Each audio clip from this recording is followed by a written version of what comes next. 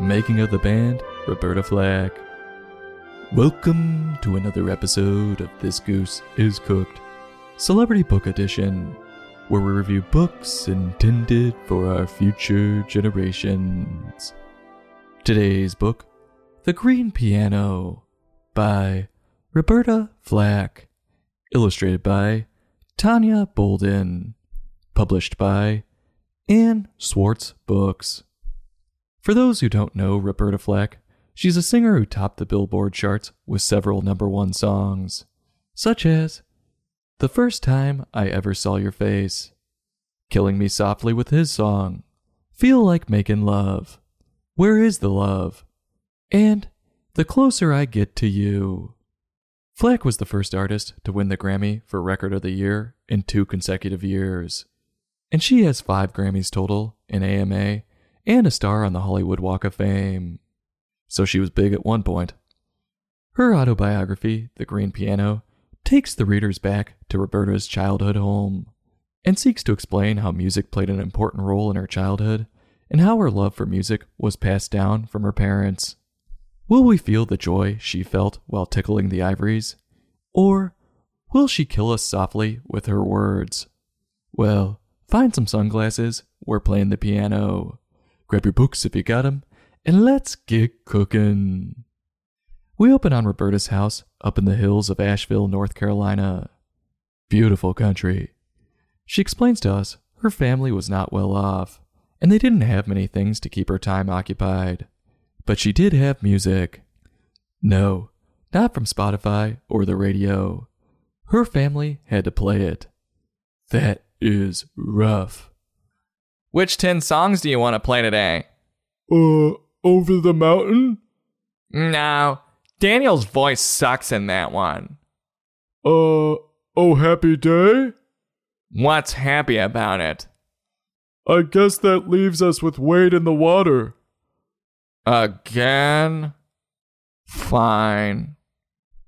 Her dad was a hard-working man who took on various blue-collar jobs to provide for his family, and he also taught himself how to play the piano and harmonica. Nothing funny about that. I feel his pain. Not only did he have to work shit jobs, but he had to come home to a family, too. That's enough to get me to give up.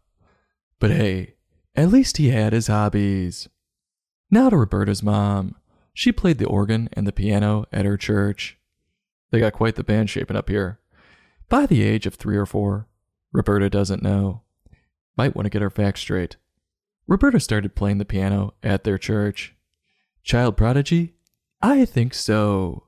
She was so small, she would use her elbows on the piano too. Genius. Now that's maximizing her talents. Roberta dreamed of having her own piano one day. Jeez. That's setting her sights a little high. Those baby grands are quite expensive. Maybe she should have shot for a keyboard with half the keys. You know, the ones that'll play their own tunes and you can pretend you're playing along. That trick worked once or twice for me.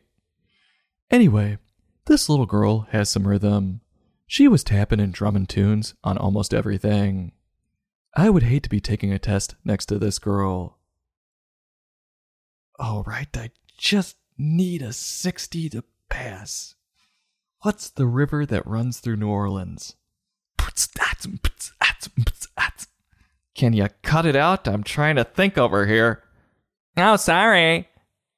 Okay, I'll go with the Missouri. What river did George Washington and his men cross? I know this one. Can you stop, please? Oh, sorry, it's a bad habit. Amazon it is. Fill in the blank. Boston blank party. Not tea. Is it coffee? Or are they talking about the EDM party? B-C-A-B-E-E-A. I'm done. I'll see you next semester. But for some reason, Roberta didn't have thoughts of playing the drums. Only the piano. When she was singing with her sister, the piano was the only thing on her mind. She just couldn't get it out of her head. Like me thinking about a warm meal at an all-day work convention. Oh, right, what's for lunch? We got cold cuts for ya. Damn it. But I had no clue she had a sister. Now they have enough to make a whole family band, like the Jackson 5. I just hope their dad isn't as hard on them. Boy, is this going real in-depth into Roberta's childhood. Honestly, I can't say I wanted to know. I'm struggling to find the point to this rambling story. It's like a grandparent stopping you at a family reunion and telling you their life story you didn't ask for. But we'll keep marching through, no matter how long it takes. When Roberta reached the age of 6, she started taking piano lessons. But then her family moved to Virginia, just outside D.C. Poor girl. I wish D.C. on no one. Sounds awful. Quote, Mother, daddy, neighbors, friends made music together, offering up soul-soothing harmonica tunes, playing the spoons, singing love right into our living room, with me still dreaming of my very own piano. End quote. Yeah. I hate to break it to her. Her parents are swingers. And I'm not talking about dancing. They're playing spoons, all right. One day in D.C., her dad was walking through a junkyard. For what reason? I have no clue.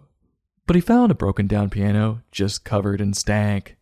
But he knew if he could fix it up, he would bring a smile to Roberta's face, who was 9 at the time, and probably still had no clue what was going on around her, considering she couldn't pick up on the fact her parents were swingers. So her dad brought it home, cleaned it up, and fixed it.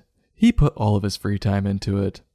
You know, nowadays, if he would have recorded it, he could have put the before and after on YouTube and made some big bucks.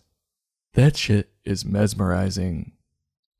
Finally, after an excruciatingly long wait, like being at the DMV, Roberta gets to play her slightly used piano. She taught herself on the piano songs she heard from the radio and at church, but then she got trained by one of the best teachers in the DC area. So a family so poor, they're pulling pianos out of the trash, but somehow they find a way to pay for one of the top music teachers? It was a gamble, but it worked out. Considering Roberta has a few Grammys and is writing books that some people might want to read. As Roberta got older, she learned much more complex songs from Bach and Beethoven, and then she developed a singing voice. And her dreams grew from acquiring a piano to being in the music industry. As it turns out, she got to live that dream too. Quote, Along the way, I never forget the joy, the miracle, the wonder, the blessing of my green piano. End quote. I never forgot the time I embarrassed myself in front of my entire 6th grade class. But that sounds like a little better of a memory.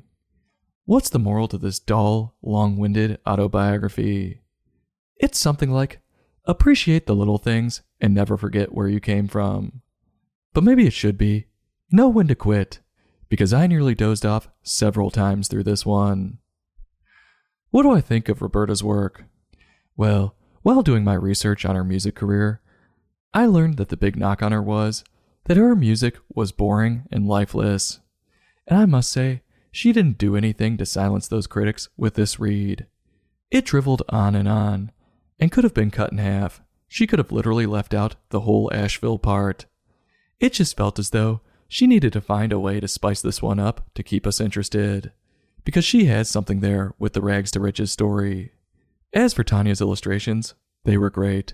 She used a lot of pastels, and each page looked like a brand new work of art. Overall, if you're having a hard time falling asleep, pick this one up. You'll be out like a light in 2 pages. So on a scale from 1 to 5, I'm giving this book a 1.8. I'm turning my nose up at it, having none of it, and having a little taste and running out before I get locked into a conversation. This Goose is Cooked, Celebrity Book Edition. Join us next time for another in-depth book review.